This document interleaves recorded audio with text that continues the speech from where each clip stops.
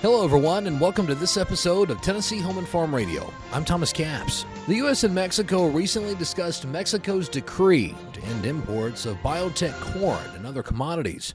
Michael Clement shares what the next steps are in the talks.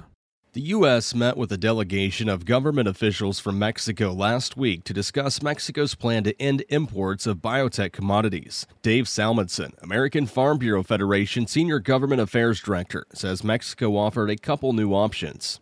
Certainly, we view this as an unscientific trade barrier. Mexican representatives put forward a few ideas. Perhaps they would allow for a one-year delay on the implementation of that decree. Perhaps they would talk about letting just in yellow corn, all of which I think are not really acceptable to Farm Bureau, which wants the trade to continue as it has always been. The U.S. and Mexico will continue the discussion next month during the North American Leaders Summit. So you'll have the President of Mexico, the Prime Minister of Canada, and of course President Biden to discuss all kinds of issues, one of which we understand will include this issue of biotechnology and corn between the U.S. and Mexico. So perhaps they could come to a deal, settle this issue so that we wouldn't have any disruptions or any limitations on our trade. Without an agreement, the U.S. could request a dispute settlement case under the U.S.-Mexico-Canada agreement. And this has also been something that's been urged on the administration, bring a dispute settlement case on the U.S.-Mexico-Canada agreement, saying that Mexico is violating the agreement by putting forth this trade barrier.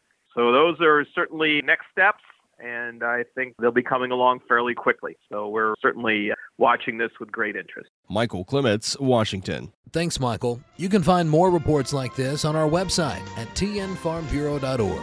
For Tennessee Home and Farm Radio, I'm Thomas Capps. Thanks for listening, and have a great day.